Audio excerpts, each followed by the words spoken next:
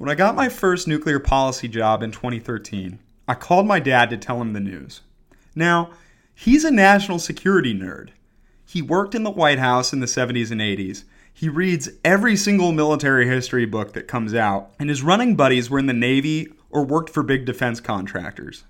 But when I told him that I had gotten this nuke job, he was confused. And he said something like, "Nuclear weapons? I thought we figured all that out after the Cold War." But he was wrong. And unfortunately, he was not alone. The truth is that Americans are waking up to a nuclear nightmare, one that they thought had been fixed long ago. Today, we're going to talk about the U.S. nuclear arsenal, the public's lack of awareness about it, and why we need to pay more attention to our government's costly efforts to expand its role in our national security.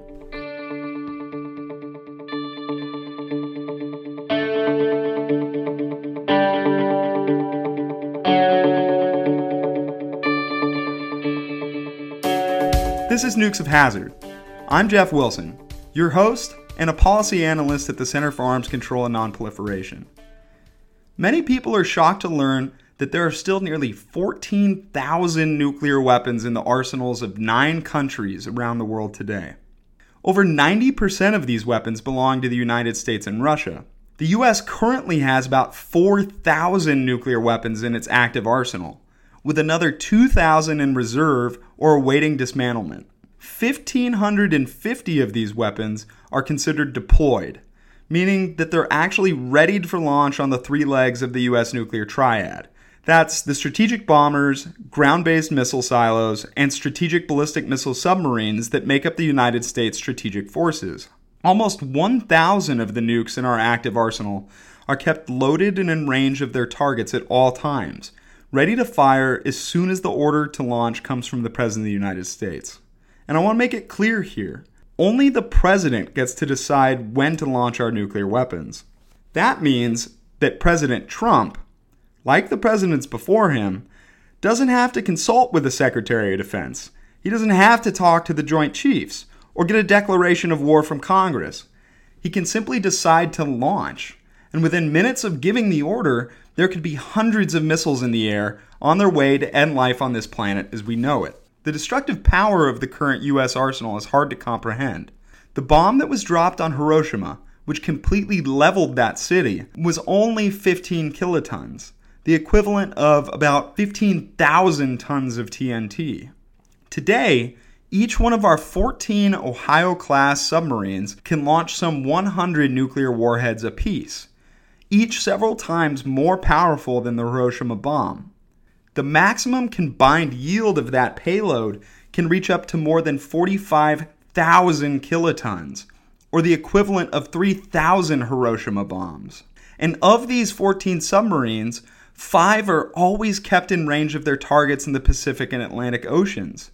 That's 100 nuclear missiles with some 460 warheads ready to launch within 15 minutes of receiving the order to fire from President Trump. And that's only a fraction of our nuclear force. The U.S. arsenal can deliver utter and complete devastation on a scale unparalleled in human history. That's why it's shocking that there are people out there saying that we should actually build more nuclear weapons. The latest push for new nuclear options promotes the idea that we need a new generation of smaller and more usable nuclear weapons. But here's the thing. There shouldn't be such a thing as a more usable nuclear weapon. And truthfully, it doesn't matter how small they are. A nuke is still a nuke, and once it's used, all bets are off. Even if we didn't build any new nuclear weapons, we're still on track to spend nearly $1.7 trillion on upgrading our current arsenal over the next 30 years. And I mean building new versions of all the missiles, all the bombers, and all the submarines. For context, the United States only spent about $32 billion in today's dollars developing the atomic bomb. The entire Apollo program that sent U.S. astronauts to the moon cost about $288 billion in today's dollars. For comparison, national student debt in this country is about $1.5 trillion. So the $1.7 that we're planning to spend on modernizing our force is an outrageous amount of money. But like my dad, Most Americans today are completely unaware that their tax dollars still go to fund a bloated nuclear arsenal, or know that their members of Congress have just been debating on the floor whether or not President Trump needs more nuclear weapons. To discuss these issues, I sat down to talk with Joe Cirincione, the president of the Plowshares Fund and the host of the Press the Button podcast.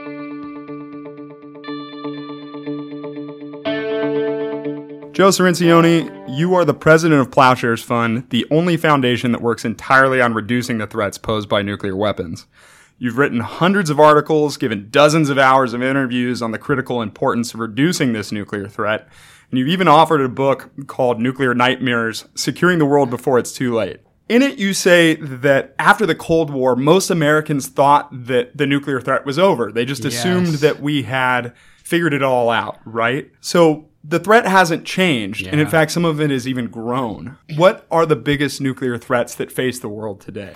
I did an article at the end of last year, the kind of article I've done throughout my career on ranking the nuclear threats. And for the very first time, I listed the United States as the number one nuclear threat in the world today. In the past, maybe that had been the U.S.-Soviet arms race. For years, it's been nuclear terrorism. But I have to say that President Donald Trump is the biggest nuclear threat we face. It's not because I don't like Donald Trump. It's really an objective analysis.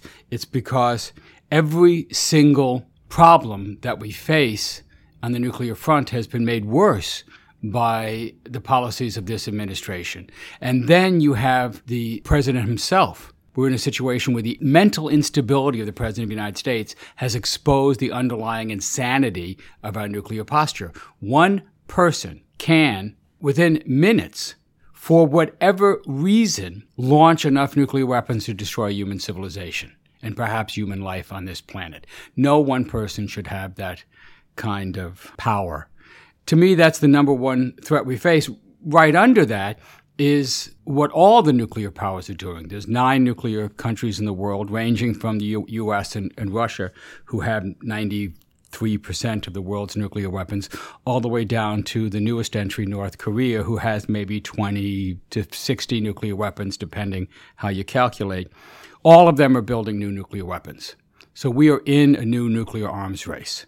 The long period, the decades of decline of arsenals, the decades of restraint, the decades of Republican and Democratic policies, liberals and conservatives working together to reduce the nuclear threats, all those policies that were working, that have worked, that have made us safer but not yet safe, that period is now at an end. It is over. You do not have that kind of bipartisan cooperation. You do not have that concerted action. You don't have hands across the aisle.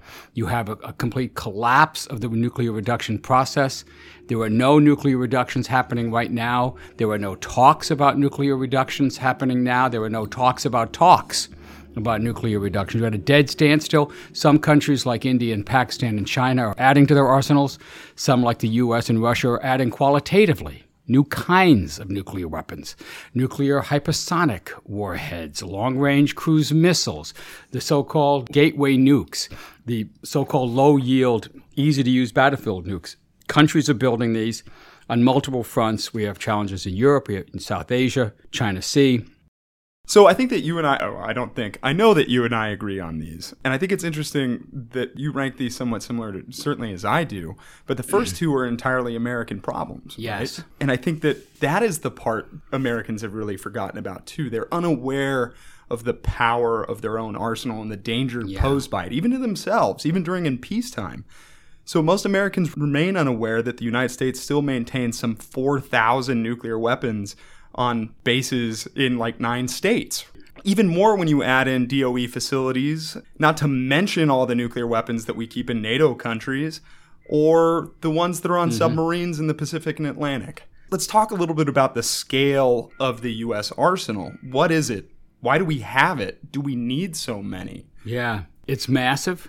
We say we have it to stop other people from attacking us with nuclear weapons, but the size of the arsenal is way more than you need for deterrence.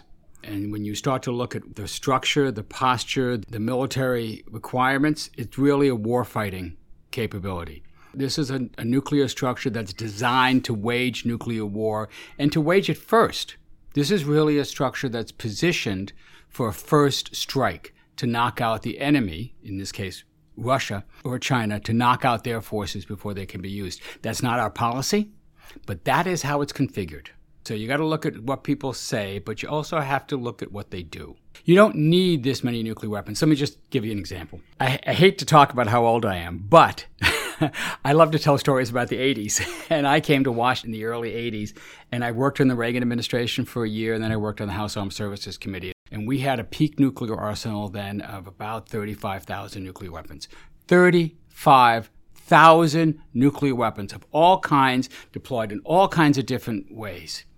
Thanks to Ronald Reagan, we started cutting that. This was his START treaty.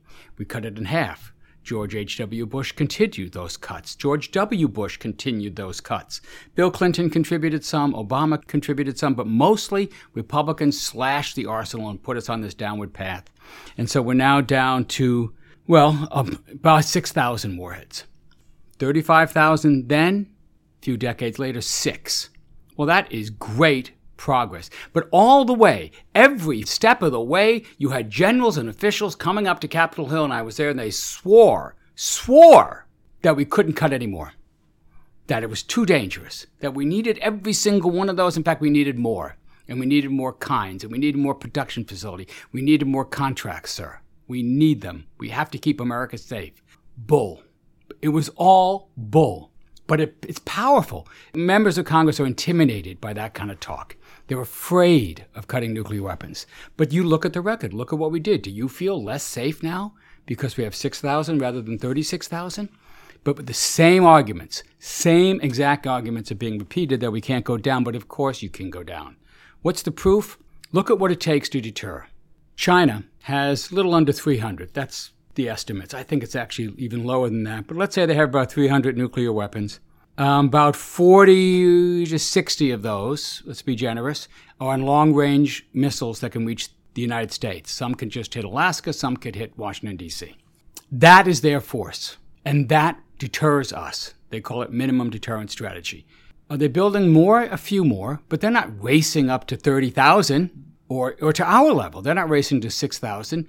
That is enough to deter us from attacking them. We would not attack China because they have the power to blow up 1 city, 10 cities, a dozen cities.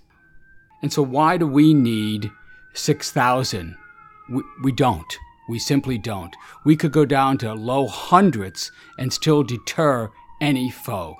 So, and at the same time, we're seeing some of that old Cold War thinking. I love, in your books, you've said this before, the warfighting plan, the actual plan for using nuclear weapons, is a Cold War strategy. It doesn't actually meet what we're planning to, or what we say we use it for today. It's not a deterrent force. It's a warfighting force. Yeah. But now we're starting to see this resurgence of new, low-yield, tactical, smaller, more usable nuclear weapons. Sort of that returning even to the policy of Cold War strategy. What do you think about that? Yeah.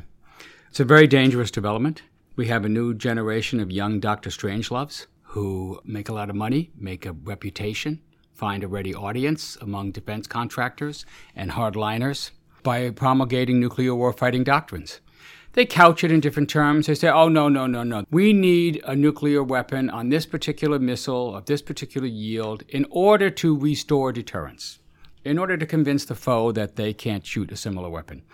But as you probe deeper and as you start looking at even the view graphs that are presented at Strategic Command, at what's in the Nuclear Posture Review, you see pretty clearly that there's a number of contingencies for using nuclear weapons first. That this could be used to control the situation, to change the course of battle, to respond to an unexpected threat. We've had this before. When John Bolton was helping to shape the George W. Bush nuclear posture, they put all these contingencies in there, expanding the role of nuclear weapons to counter chemical weapons, biological weapons, unexpected conventional attacks, to go after deeply buried targets. And you see that coming back again. And it has always been thus. There have always been people who has said, as Donald Trump said during the campaign, what's the point? Why do we have these nuclear weapons if we don't use them? The existential question for nuclear contractors is, why am I building this thing? How do I justify the contract for this if we're not going to use them? So they have to show a sort of utility for their weapons, and they want to show that they're relevant to the smaller battles we're likely to face as well as the bigger battles. And unfortunately, you don't really have a progressive response to this. I mean, you do. There are individuals like Global Zero have written an excellent 100-page alternative nuclear posture review that shows how you can accomplish all the military missions we set out with the force of a fraction of what we now have, about 450 weapons on 5 submarines and some reserve bombers. You don't need the ICBMs. You can do it. So you can make the case. You have people like the International Campaign to Abolish Nuclear Weapons, ICAN, and Beatrice Finn saying we should ban nuclear weapons. You have countries ratifying treaties to ban nuclear weapons. You have people out there. But here in Washington, D.C., I find that progressives are afraid of this discussion. The problem with Democrats is they're so focused on domestic issues that ever since Bill Clinton, they've been using defense to triangulate. In other words, I'm going to meet the Republicans halfway. I'm going to show them that I'm better at defense than they are. I'm going to show the American people that I'm tough on defense in order to protect myself from attacks from the right so that I can do the things I really care about, which are these domestic programs. But here's the problem now. We have gotten so out of control on our military budgets, where you have the Democrats proposing a $733 billion defense budget this year to counter the Trump plan for $750 billion, both of which are unaffordable, both of which are ordering more weapons than we can possibly pay for. Everybody knows this. The budget projections, even as they escalate like this, cannot pay for all the weapons that are currently on order. The crunch is coming, what they call procurement bow wave. It's going to hit in about the middle of the next decade. But they are paying so much on this that because they're trying to be tough, they're trying to protect themselves because of the debate is largely determined by contracts and lobbyists that are hired. But as that budget grows, as it spirals out of control, it is sucking money away from the domestic side of the agenda. So the old Democratic gambit, the Clinton gambit, to triangulate on defense, to protect yourself from attacks from the right by spending money on defense in order to free up your domestic agenda, doesn't work anymore because that shield, that barrier is too expensive. You can't afford it. You can't afford Medicare for all if you don't cut the military budget. You might not be able to afford Medicare if you don't cut the military budget. We are about to spend $2 trillion on nuclear weapons over the next 25 years. $2 trillion. Imagine what you could do with that money if you were putting it into renewable energies, if we were using it for the Green New Deal. So these trade-offs are coming. Are they joined this year? Not yet, but it is coming. It is coming. 2020, 2021, 2020. You've got to make choices. So progressives, liberals, Democrats, reasonable Republicans, libertarians, you've got to come to grips with this. You've got to cut the military budget. And if you're going to start, the best place to start is cutting the useless, redundant nuclear force and saving hundreds of billions right off the bat. And the truth is that these new weapons that we're trying to produce aren't actually making us safer, right? A new low-yield weapon put on a SLBM someplace wouldn't make us safer. In fact, it just makes the world more destabilized, right? Yes. Producing more usable nuclear weapons, that doesn't help deterrence. Right. If the other side thinks that you are likely to use this nuclear weapon first, then they're going to use the nuclear weapon they have firster. They're going to try to preempt you. And the argument that's a small nuclear weapon, that has been rebuffed by George Shultz, by Armed Services Chairman Adam Smith. There's no such thing as a small nuclear weapon. Colin Powell, once you cross that nuclear threshold, there's no going back. You use one, the other side won't be intimidated. They will feel they will have to respond, and then you're off to the races. Right. Like Ronald Reagan said, nuclear war cannot be won, so it must never be fought. Yeah, right. Many Americans, even progressives, like you've been saying, have a tough time on this issue. They say, oh, it's too big, or it's too esoteric. The opportunities for making a difference in the nuclear policy sphere are too small. So I've heard you say this before. Impossible things happen all the time, right? This isn't even an impossible thing. This is something that we've been working towards for generations of American politicians. We've gone from an arsenal of over 30,000 weapons to one of 4,000 to 6,000 today, depending on how you count it. Yeah. How and why can Americans recommit themselves to this challenge today? When people say things are impossible, what they usually mean is that they're hard. And that's true. When you're dealing with things like this, climate change, nuclear weapons, it is hard. It is a generational challenge. I never thought I was going to spend my whole life working on this, but I am. And I'm glad. I want to do this. I'm going to die before this job is finished. But that's the way these problems are. You gotta not just spend your whole life doing it. You got to prepare the next generation to come up and do it too. And that's what we're seeing. This is what is so exciting about this moment. What we now see over the last 2.5 years, the biggest outpouring of the American population into political activism that I've seen in decades. You really have to go back to the civil rights movement, the anti-war movement, the nuclear freeze movement of the 80s to see this number of people voting, writing, emailing, social media-ing. And a lot of it is women-led, and a lot of it is youth-led. So here's the next generation. People like me got to do everything we can and then be ready to step aside. Then we're ready to clear the path so this new generation can rise and take on the challenges. Despite what we said about the threats and how close we are to annihilating ourselves as a species, I am hugely optimistic. So, one last thing. I'm a young American. I care about climate change. I care about women's issues, right? I care about civil rights. I care about gender rights. I care about voting in this country. All of these things that have come under attack, seemingly, in the past couple of years. Sell me on why I need to care about nuclear weapons right now. There are a lot of challenges we face in our personal lives, in our families, in our states. A lot of things we have to worry about. But of all the challenges we face, there are only two that threaten destruction on a planetary scale: climate change and nuclear weapons. Climate change can destroy human civilization over decades. Nuclear weapons can do it in an afternoon. So everything you value, everything you care about will be impossible, might be eliminated if we don't get the nuclear weapons issue right. And if you think that this is not a problem just because you can't see them, because they're hidden under the great prairies of America or under the oceans of the world or in remote air bases, well, then you don't understand that things you can't see can kill you. And you have to understand that this is not under control. The Cold War is over, the weapons remain. We did not solve the problem, we shrank it, we reduced it. But it is still there. And at any moment, whether because of miscalculation or mistake, someone in the White House can give an order and in 5 to 7 minutes the warheads will be flying. No consultation necessary. No cabinet meeting, no congressional hearing, no brief at the Supreme Court. One man can press that button and can blow up the world. That is worthy of at least some of your time, some of your energy, some of your money to make sure that all these other things that you really care about, you can live to enjoy and preserve. Amen. Thank you, Joe. Really appreciate it. Thank you, Jeff. It was a pleasure being on with you.